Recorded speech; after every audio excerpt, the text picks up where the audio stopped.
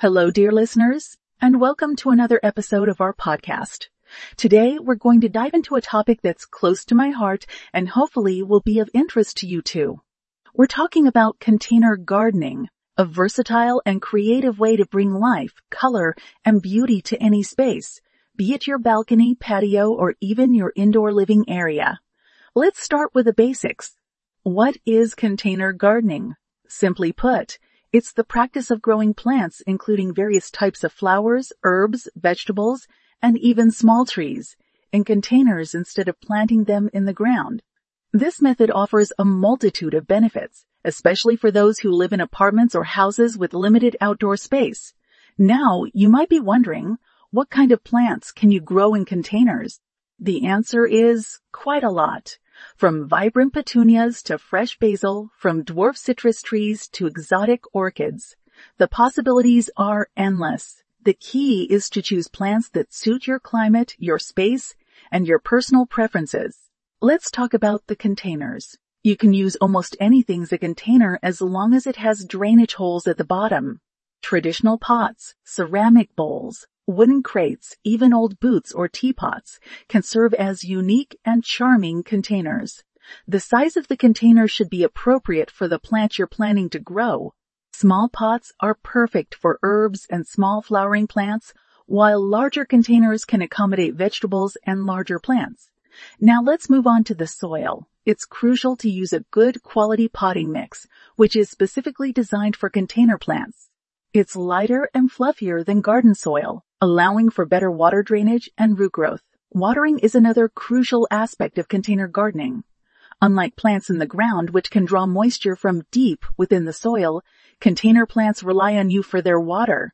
The frequency of watering depends on the type of plant, the size of the container, and the weather.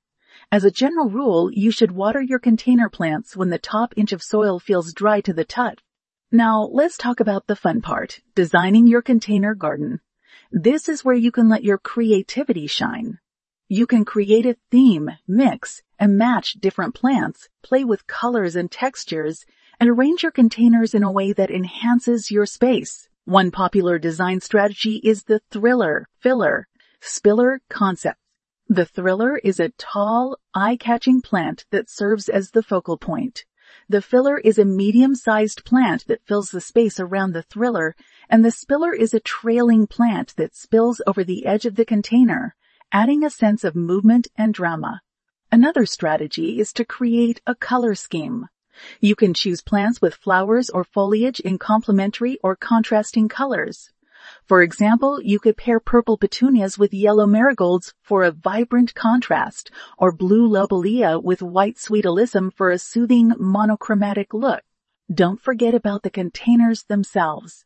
You can choose containers in colors that complement or contrast with your plants, or you can paint and decorate your containers for a truly personalized touch. Finally, let's talk about maintenance. Container plants require regular feeding because they can't draw nutrients from the ground.